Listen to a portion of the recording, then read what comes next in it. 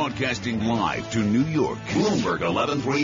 To Washington, D.C., Bloomberg 99.1. To Boston, Bloomberg 1200. To San Francisco, Bloomberg 960. To the country, Sirius XM Channel 119. And around the globe, the Bloomberg Radio Plus app and Bloomberg.com. This is Bloomberg Surveillance. Good morning, everyone. Bloomberg Surveillance. Tom Keene, and joining me now, Scarlet Fu. Thrilled to have Scarlet with us this morning. Scarlet, let's get right to the economic indicators. Economic indicators this morning brought to you by Commonwealth Financial Network. When it's time to change the conversation, talk with a broker-dealer, RIA, that's ready to listen. Call 866-462-3638 or visit Commonwealth.com to learn more. It's a quiet day. The market, U.S. manufacturing PMI later in the day. Next week, housing, with all sorts of good things like Case-Shiller and even durable goods in there to give us an important GDP tweak. Scarlet, I'm amazed you're here and awake. Did you stay for the third period? I stayed until the bitter end because my son did not want to leave, but I made him leave before they announced the 3 stars of the game because I knew that there would be no Rangers who would be among the 3 stars. That's fair enough, right? Tom, when I'm looking at the markets, what surprises me here is that you've got so many individual companies down in pre-market trading, Alphabet, Microsoft, on those disappointing results. Yet when you look at futures, they're kind of meh. They're a little changed. Everyone's emphasizing the macro over the micro today. Yeah, the macro is 5-0 Pittsburgh. I mean, for those of you nationwide, Scarlet Fu is a diehard Rangers fan. You really know how to twist the dagger, don't you? Diehard Rangers fan. And I might point out, folks, that she dons the blades. And actually, what position do you play when you play women's hockey? I've attended a couple of practices. I'm working on it. You're working on it? Yeah, that's the polite way to put it. Are you like Hornquist in front of the net for the Penguins? You get in front of the net and just make it Not nearly impossible? as effective. Yeah, I'm working on that. Okay, well, there's Scarlet Fu with their hockey update. Of course, the Penguins, I guess they play Saturday, and the Penguins doing better than good. They come down the ice quickly. Did you stay and watch the game? I watched 2 periods. Okay. Periods. Yeah, that's probably all you needed to It's a different kind of hockey. For those of you that are not hockey fans, it's a wonderful time of year here in New York. Scarlet, it's a quiet tape this morning. It is a quiet tape, and we want to bring in John Herrmann of Mitsubishi UFJ Securities right now to talk to us a little bit about the eco data that's on tap that we've seen this week. John, I know that you've been looking specifically at jobless claims as this indicator of the strength in the labor market, and they continue to trend lower. It's really remarkable, Scarlet, that the patterns we've been seeing for the last, I'd say, 2 to 3 years. But when I look at this year, what jumps out at me is this. From a pure cyclical basis, the year 2016 is mirroring very closely the pattern in jobless claims that we saw in the year 2000 and also in the year 1989. And if you recall, those were years where the claims were so low, they were at the absolute end of the economic cycles for either the 1980s or the 1990s, and it was only after, almost 10 years of economic growth that you're able to achieve such low level of claims. We're now tracking that remarkable performance this year. Are you saying we're at maximum employment? No. What we're saying is there's a chance we may actually set a new, even lower record, an annual cycle next year. There's a chance. But here's what's peculiar. If you go back in 1989 and in the year 2000, when we had claims so low, Chairman Greenspan, who was running the Fed at the time, became nervous about this Phillips curve relationship. The idea that very low unemployment leads to significant wage gains, which translates ultimately into much higher core and headline inflation.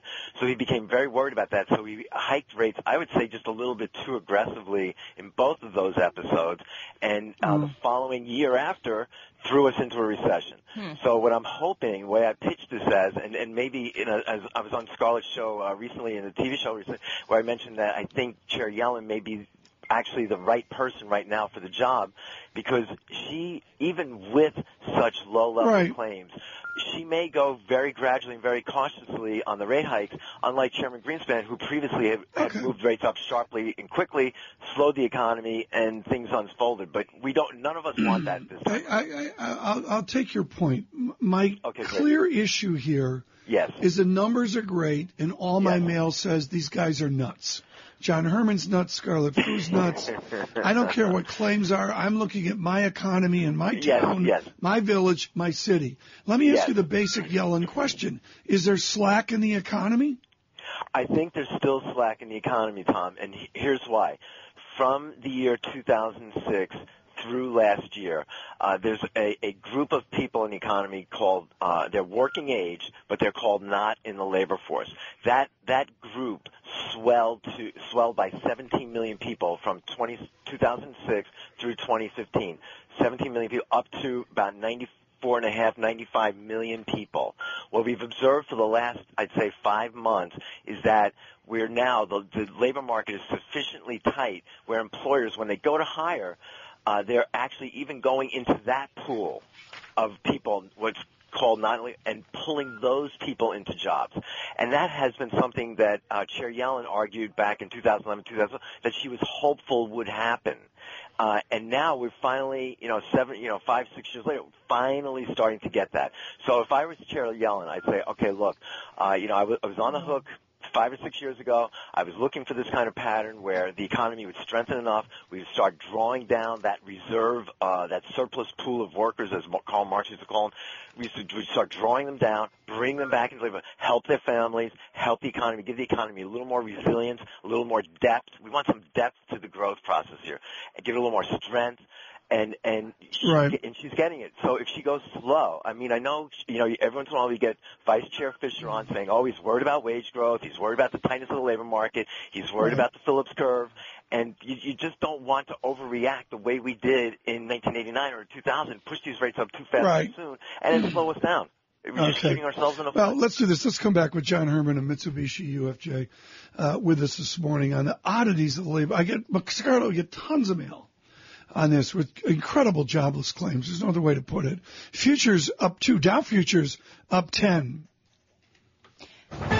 This hour of surveillance is brought to you by BMW Mount Kisco. Visit bmwmountkisco.com. Let's bring in Michael Barr with national and international headlines. Michael? Scarlet, Tom, thank you very much. President Barack Obama is in the UK. He's having lunch right now with Queen Elizabeth. President Obama has also waded into the heated Brexit debate.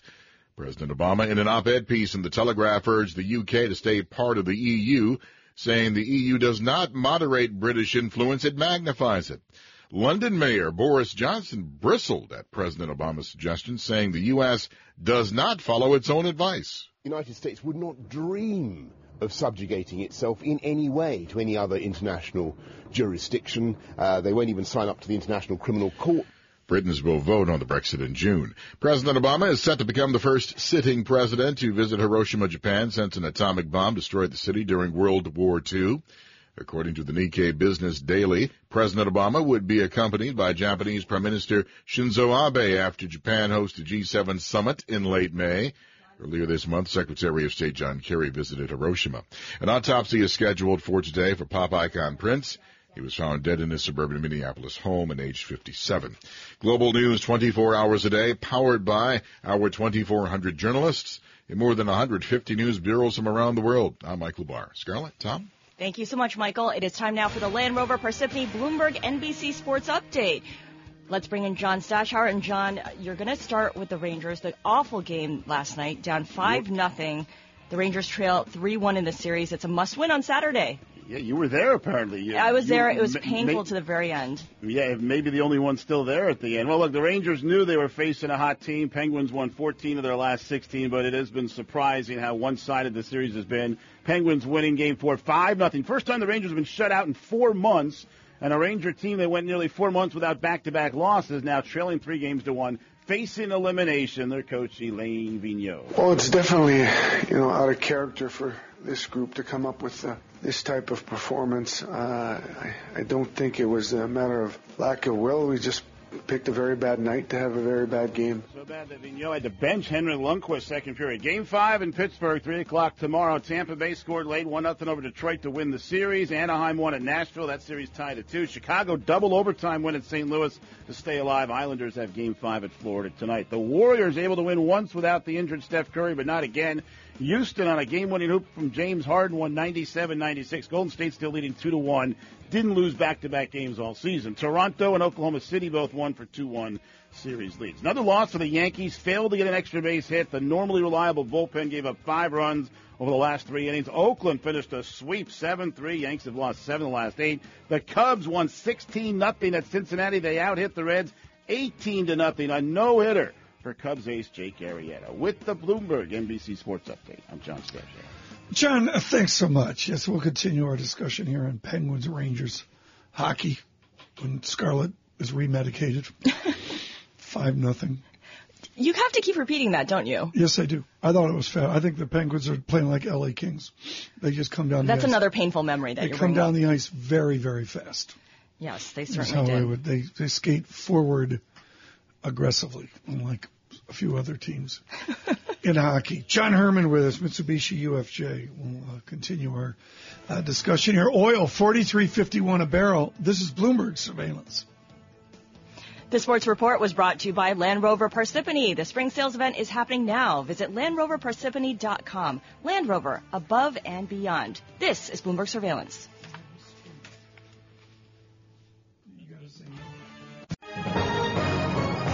Global business news 24 hours a day at Bloomberg.com, the Radio Plus mobile app, and on your radio. This is a Bloomberg Business Flash. And I'm Karen Moscow. This update's brought to you by Sector Spider ETFs. Why buy a single stock when you can invest in the entire sector? Visit sectorspdrs.com or call 1-866-SECTOR-ETF.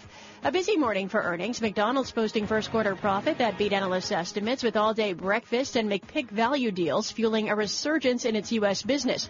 Its shares up 1.8% this morning. General Electric is lower. It's down 1.1%. It reported a sharp sales decline in oil and transportation as its transformation around industrial manufacturing hit up against a sluggish global economy. Caterpillar cut its forecast for the year. Its shares are down 2.2%. Honeywell beat. Stocks are falling. Commodities retreating as investors wound back enthusiasm that had sent gauges of both to this year's highs earlier in the week. The yen dropping as the Bank of Japan weighs the possibility of offering negative rate loans to banks. We check the markets every 15 minutes throughout the trading day on Bloomberg. S&P E-mini futures, little change this morning. Dow E-mini futures down 2 and NASDAQ E-mini futures down 8. The DAX in Germany's down 0.5%. 10-year Treasury down 5/32, the yield 1.87%. NYMEX crude oil up 0.7% or 32 cents to $43.50 a barrel. COMEX gold is down 0.2% or $2.60 at $1247.60 an ounce. The euro, $1.1258, the yen 111.06. That's a Bloomberg Business Flash. Tom and Scarlett. Karen, thanks so much. It is, folks, on a Friday, 8:48 on Wall Street. The following is from Bloomberg View. Opinions and commentary from Bloomberg columnists. I'm Ramesh Ponnuru, a columnist for Bloomberg View. Donald Trump says that Republicans want to slash Social Security and Medicare, and that their approach will cost them elections. He's right that these programs are very popular. That's why Republicans have been careful in their approach to them. They don't want to cut Social Security benefits from their current level. They want to slow their growth. The leading Republican proposal to change Medicare guarantees that senior citizens will face no increase in out-of-pocket expenses, and the Congressional Budget Office says it will actually cut those expenses. Trump provides no realistic alternative for making Social Security and Medicare solvent. Cutting waste, fraud, and abuse, as he promises, cannot possibly make up Social Security's $10 trillion shortfall, nor would raising taxes on the rich raise nearly enough money. We face an inescapable trade-off. Either we raise middle-class taxes to keep middle-class benefits rising, or we rein in the growth of those benefits to keep those taxes down. While either choice carries political risks, for Republicans, standing for entitlement reform is the better option. I'm Ramesh Ponnuru. For more View, please go to BloombergView.com or View Go on the Bloomberg terminal. This has been Bloomberg View. And Bloomberg View commentaries can be heard hourly weekdays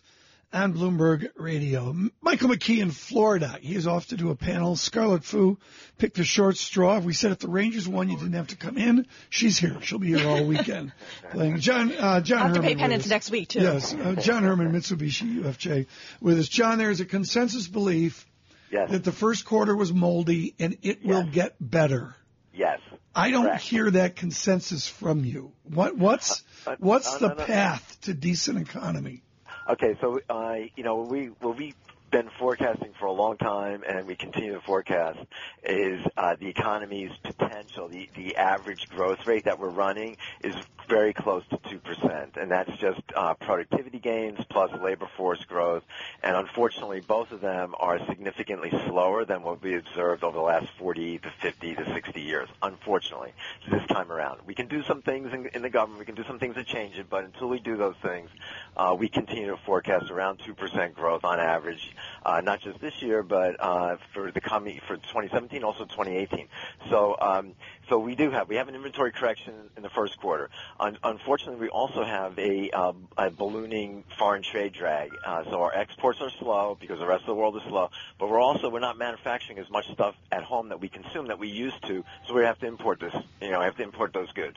So in general, soft first quarter. Definitely, we're above the street on second quarter bounce, and I think also a little bit above the street on the third quarter bounce, and then we look for a fourth quarter just a little bit below the street. So on average, though, around 2% this year, 1.9, 2% this year, about 2%, 2.1, maybe 2.2 next year. But again, some of the keys is this: if you can just keep this labor market growing and not overreact, don't get looped into this sort of academic argument over the Phillips curve and wage pressure and so on. Just don't get looped in. Go patient and slow. This recovery is more like a marathon. It's not a sprint. So what in previous recoveries in 4, 5, or 6 years, we had super strong gains in income. Everybody felt good. Consumer confidence was roaring. People would borrow and so on. This time it's been very moderate, very slow, painstakingly slow. So this time it's more like a marathon. You've got to just grind it out, and hopefully the expansion lasts another 4 years. Here's the thing. We have this pattern now developing since the financial crisis where GDP growth in the first quarter is a little bit subpar. Deutsche Bank actually included this in their recent note, where the first quarter on average you see 0.8% growth. In the second quarter you get average growth of about 3.1%, 4 times stronger than the first quarter. What's going on there?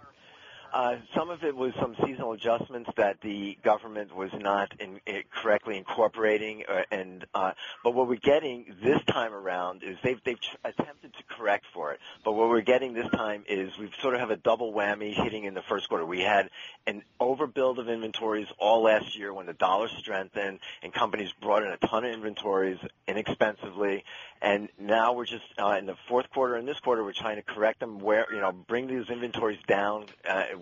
Burn them off, so to speak, and bring things more into balance. So we have that extra drag. But what is also something to be mindful of is this. Business CapEx spending is very soft. Chairman Greenspence was talking about this. We've been talking about it. It's been really soft the entire decade, and it's been the worst recovery in business CapEx since the early 50s, and Chairman Greenspan says in his lifetime, which puts it back into the 30s. So this is very, very bad. And we see CapEx spending on equipment this quarter negative, sharply negative, minus 2.5, minus 2.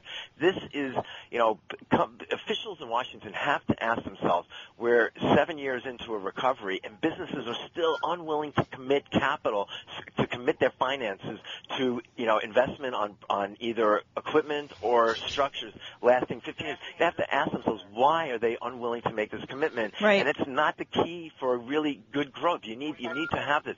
And unfortunately, when I talk to officials in Washington, they're not really glued in on this, and they're not doing the soul searching, and they're not doing the real job, on this matter. But until we get more consistent, more robust, more passion out of businesses, we're going to stay in this kind of 2% average growth rate, John, where first quarter's a little bit on the soft side, and you get a bounce in second and third quarters. Right. And that's where we're at, unfortunately. So given all that, there will still be people who look at what the economy is going through and point that the Federal Reserve will look mainly at the market reaction and how it's performing. And of late, things have stabilized, right? Financial conditions have eased. Stocks are right around their best levels of the year. Does the Federal Reserve sound more hawkish as a result next week because of this stabilization?